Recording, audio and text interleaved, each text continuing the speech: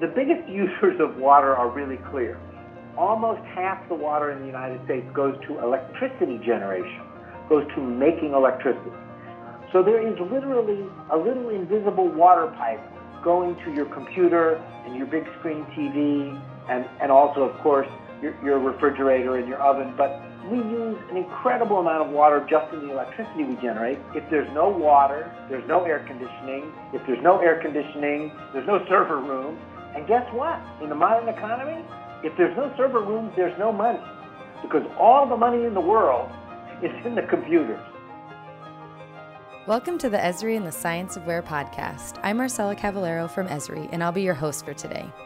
You just heard New York Times bestselling author and business journalist Charles Fishman talk about the power of context for business continuity and risk management.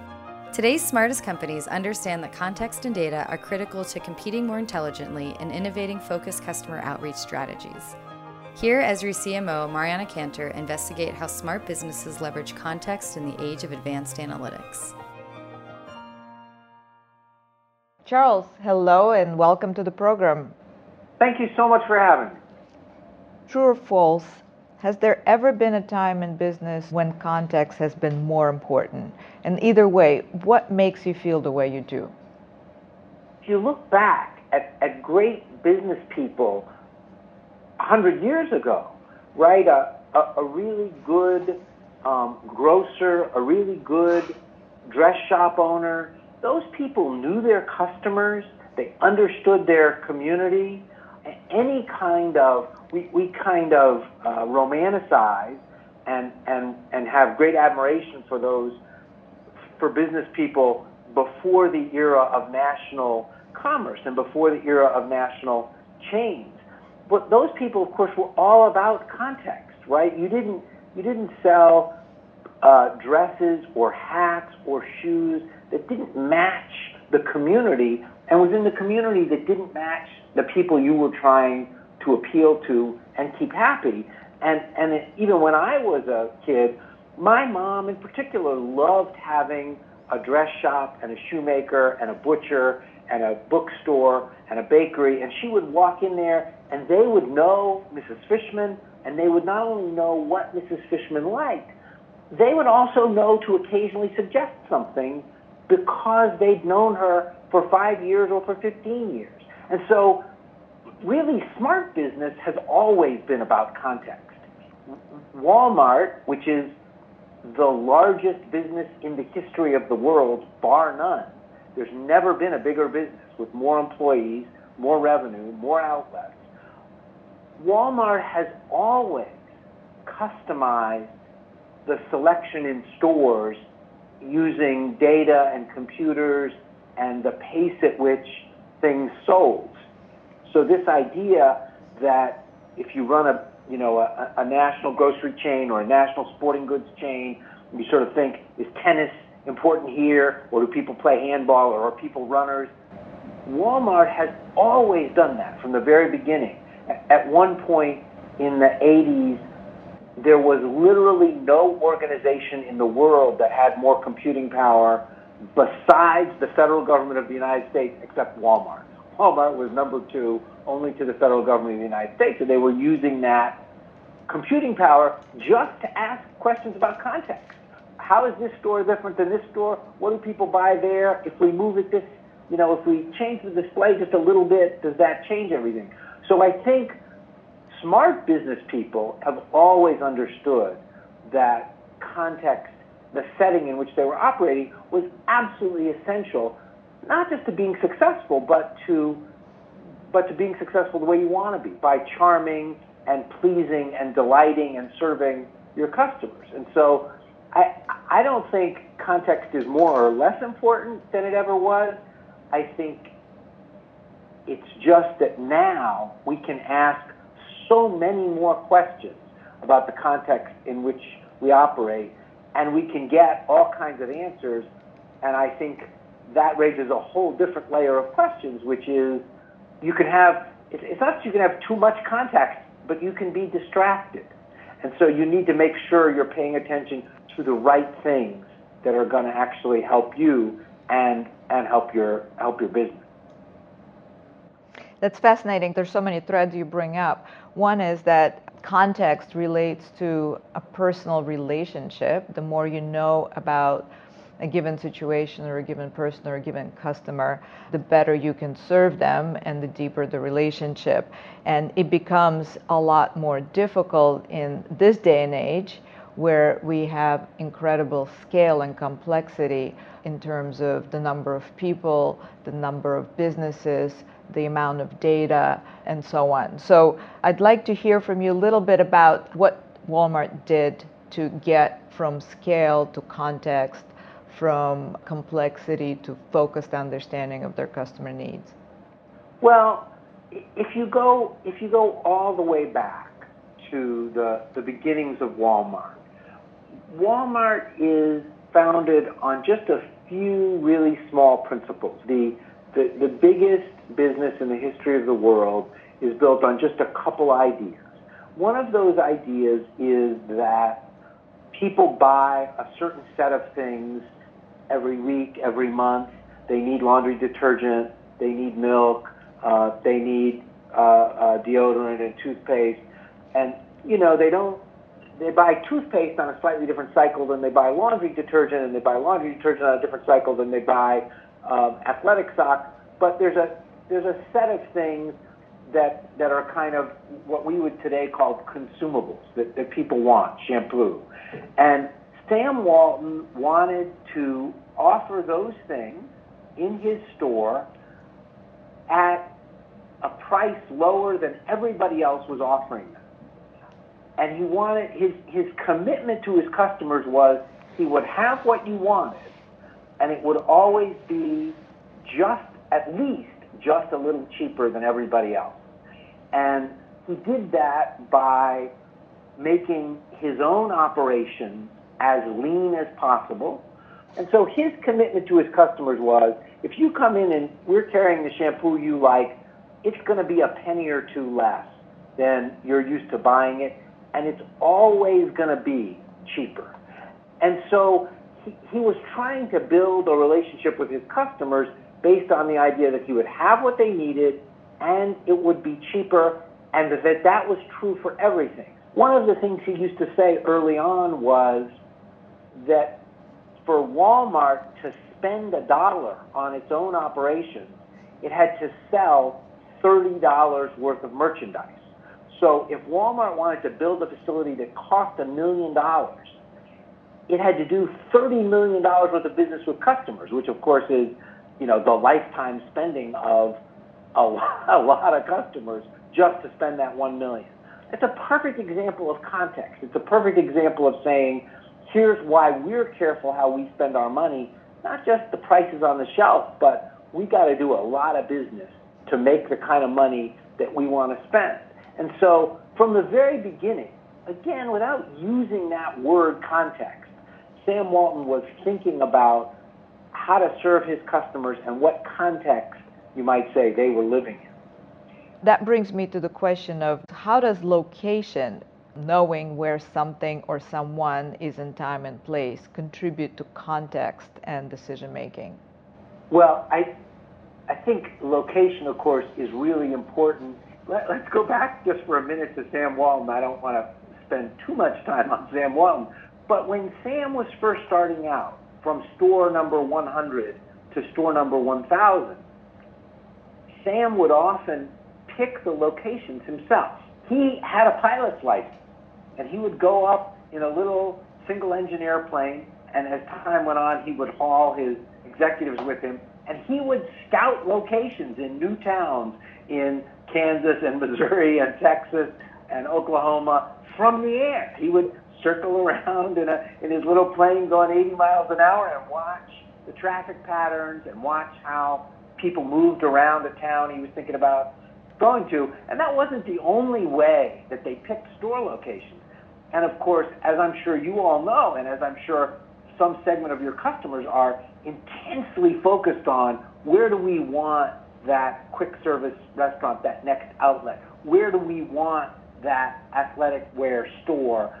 location is really, really important in retail. And there was Sam Walton in 1968 and 1974 flying around in his airplane trying to gather data and a sense of geography and a sense of how people in the community accessed their community, literally, how they moved around in order to pick the right location for a Walmart store. I was always impressed. There are some things about Sam that were less admirable, but I was always impressed with his ability to sort of see over the horizon in some of these interesting ways.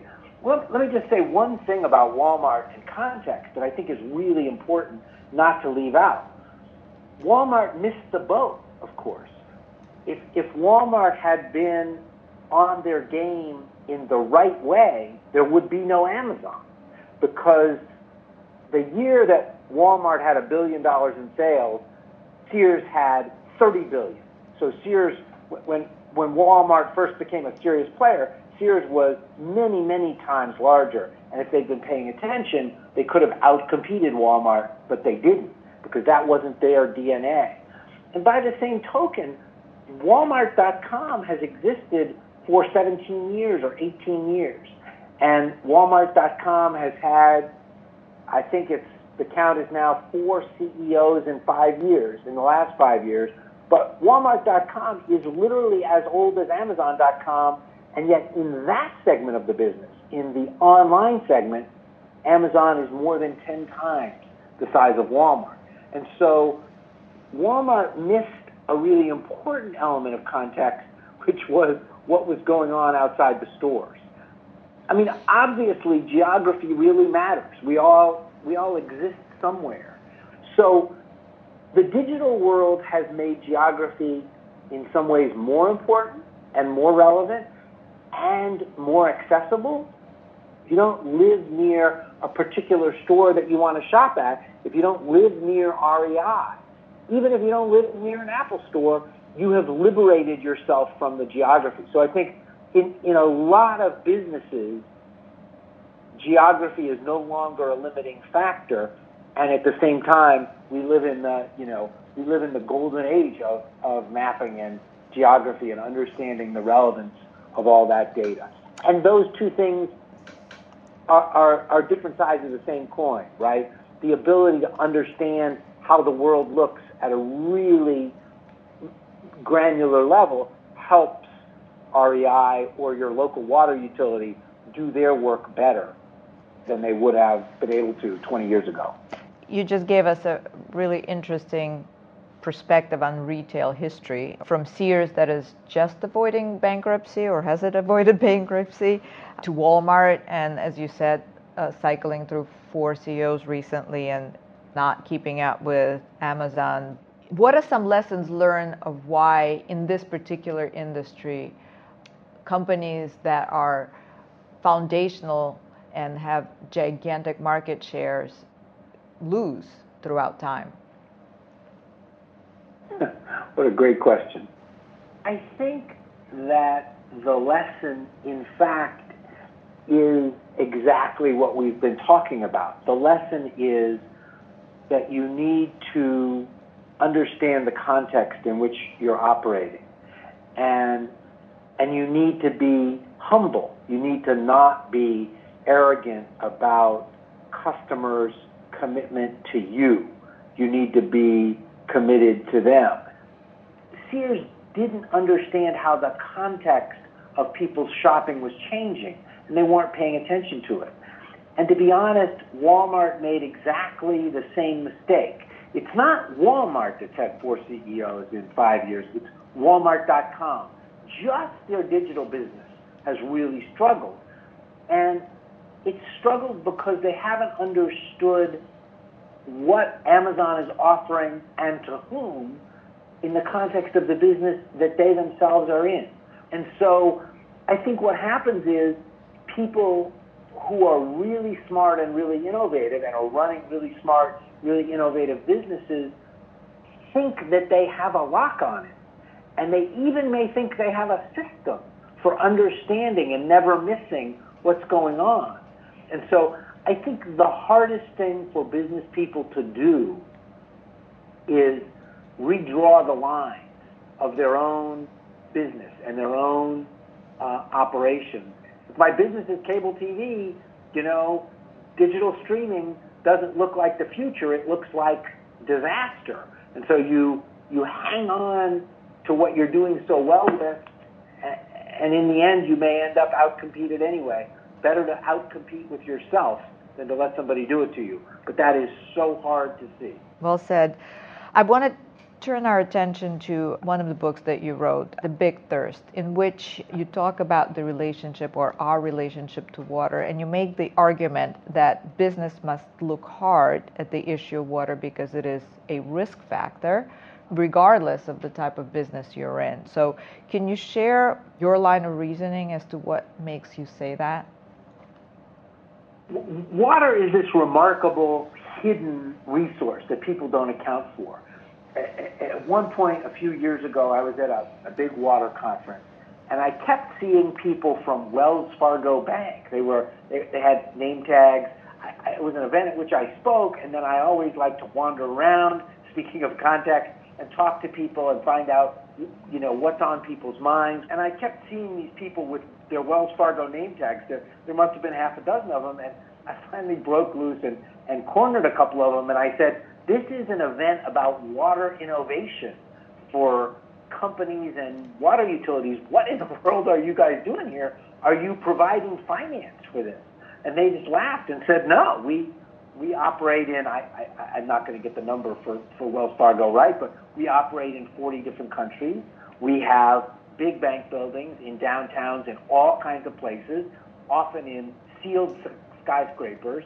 If there's no water, there's no air conditioning. If there's no air conditioning, there's no server rooms.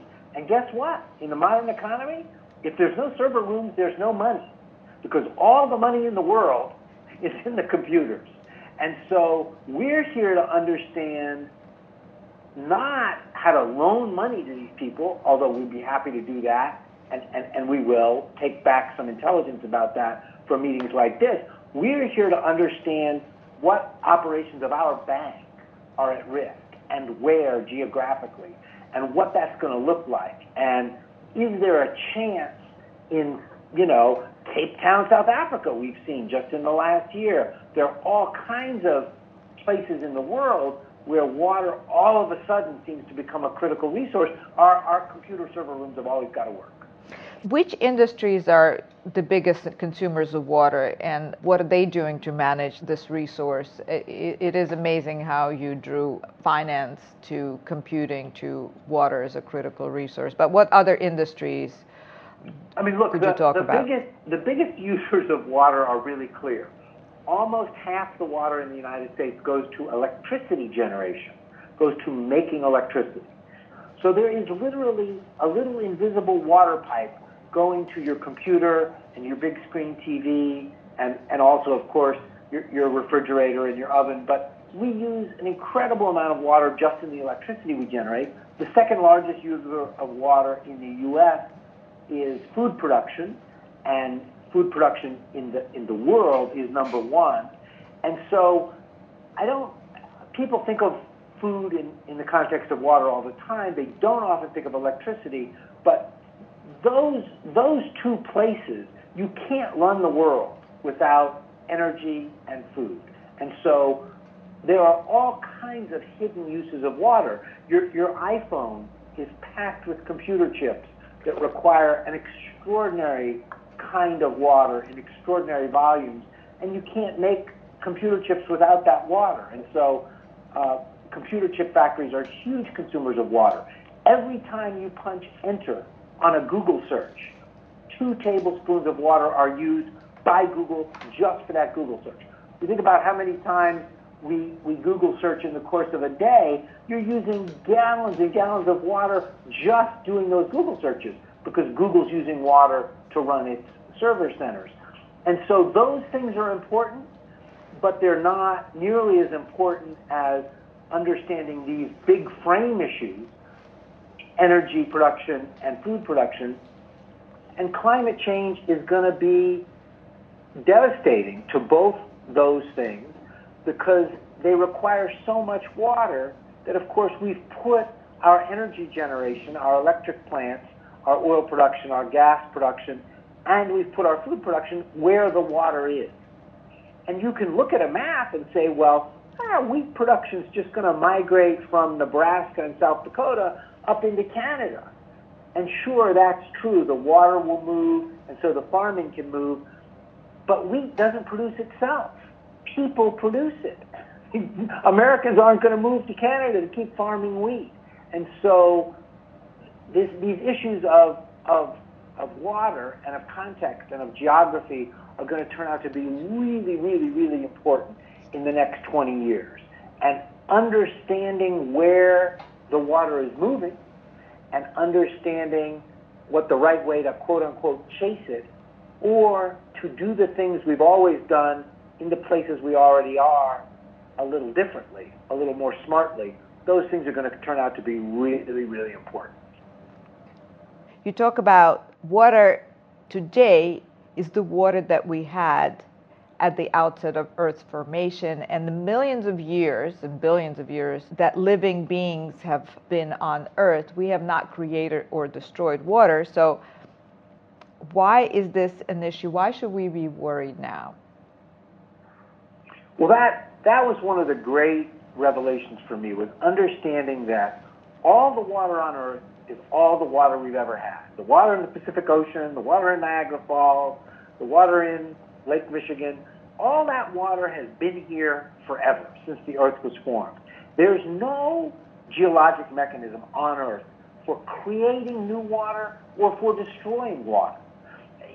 Biology sort of takes water apart and puts it back together, but you're not creating or dismantling water on any kind of permanent basis or on any kind of scale. So the good news is all the water we've got now is all the water we've ever had, which means it's all recyclable. That's the wonder of water. You use it over and over again. When you take a bottle of Fiji water or a bottle of Evian, beautiful water from Fiji or from France, and crack it open, it is all Tyrannosaurus rex. It has been through the kidneys of the dinosaurs many, many, many times. And so, but it's also the bad news, because if we aren't good stewards of the water, there's no way of creating new water if we get ourselves in trouble, not on any kind of practical basis. And so we have to take care of the water we have. If all the water we've ever had is here and we've got all the water we need, what's the problem? Well, water is really all about geography, right? It's not just do we have enough, it's where is it? And the time to be paying attention to those patterns, to be, frankly, mapping and understanding the geography and understanding how to make food production, as an example, more effective and more efficient with less water, the time to do that is right now. Are there places around the world where the issue of water will be showing up as a serious risk factor for business? Absolutely. And I think it's really important for businesses and also for governments to kind of wake up to this. We're really used to taking water for granted. That's true in our own homes and in our own daily lives. We just turn on the tap in the developed world and expect the water to be there.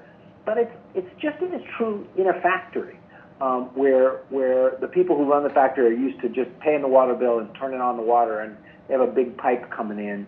And so for me, the kind of revelation, the insight, the kind of aha moment is that companies need to pay attention to what's happening to water in their communities. They need to kind of ask two questions. One question, which might seem silly, is how do we use water? What do we use it for? And are we using it smartly? And a second question is, where does our water come from? The literal place that it comes from, and what's the state of that supply? Are we going to be are we going to be able to depend on where the water is coming from? And there are many, many, many examples of this. A worldwide example is Ford Motors, which, starting in 2000, set a goal to cut its worldwide water use per car in half over the course of 10 years. It takes a lot of water to make a car. It used to take more than 1,000 gallons. Ford is now able to make a car with, in some factories, with 400 gallons. They've cut the amount dramatically. But they looked at their own operations and they said, how much water do we use? We operate in 60 countries around the world. There are different water settings in all those places, and yet we make cars the same way. Maybe we have to adjust how we actually think about making cars to the local resource availability and think about our water supply.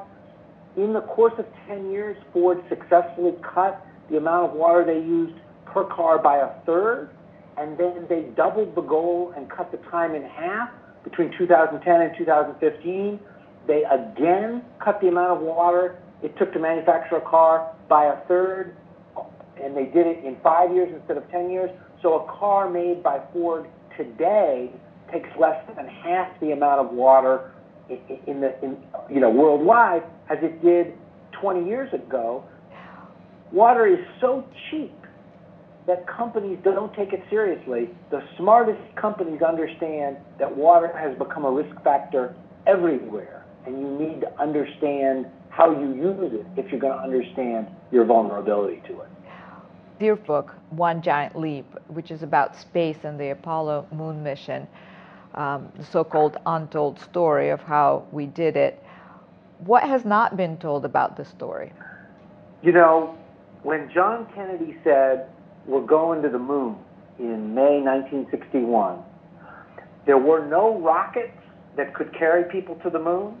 There were no spaceships that could carry people to the moon. There were no space suits for those people to wear when they got to the moon. In fact, we had no idea what the surface of the moon was like in May 1961. There was a distinguished astronomer who thought you would find 6 feet of dust on the moon, and it would be very hard to land safely without becoming trapped. And we didn't even know how to fly to the moon. We literally did not know what the right way to navigate to the moon was.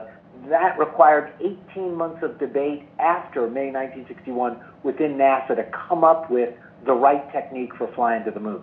So the most amazing thing about the story is that when President Kennedy said, let's go to the moon before the decade is out, we didn't know how to do any of the things we needed to do it. In America, in the United States, and in the wider world, we've forgotten how basic everything was when we said go to the moon, and what an incredible achievement it was. The computers that flew to the moon would fit in a roll-on bag for a standard roll-on bag that we take onto an airplane. Those computers were the smallest, fastest, most nimble computers that had ever been invented. And those computers were designed on computers that were the size of rooms and that did not even operate in real time. MIT used punch cards to design real-time computers that the astronauts needed. And so it's a story of this extraordinary goal and the power of the goal itself. Fascinating. So from impossible to legendary in 8 years. Charles, I'm very much looking forward to reading your book, and thank you so very much for a fascinating conversation today. What a great conversation, Mariana. Thank you. Thank you for listening to the Esri and the Science of Where podcast, and thanks to Charles Fishman for explaining how smart companies unlock the power of context for business advantage. To learn more, download our free ebook, The Science of Where, Discover the Value of Location Intelligence Technology at go.esri.com/location intelligence.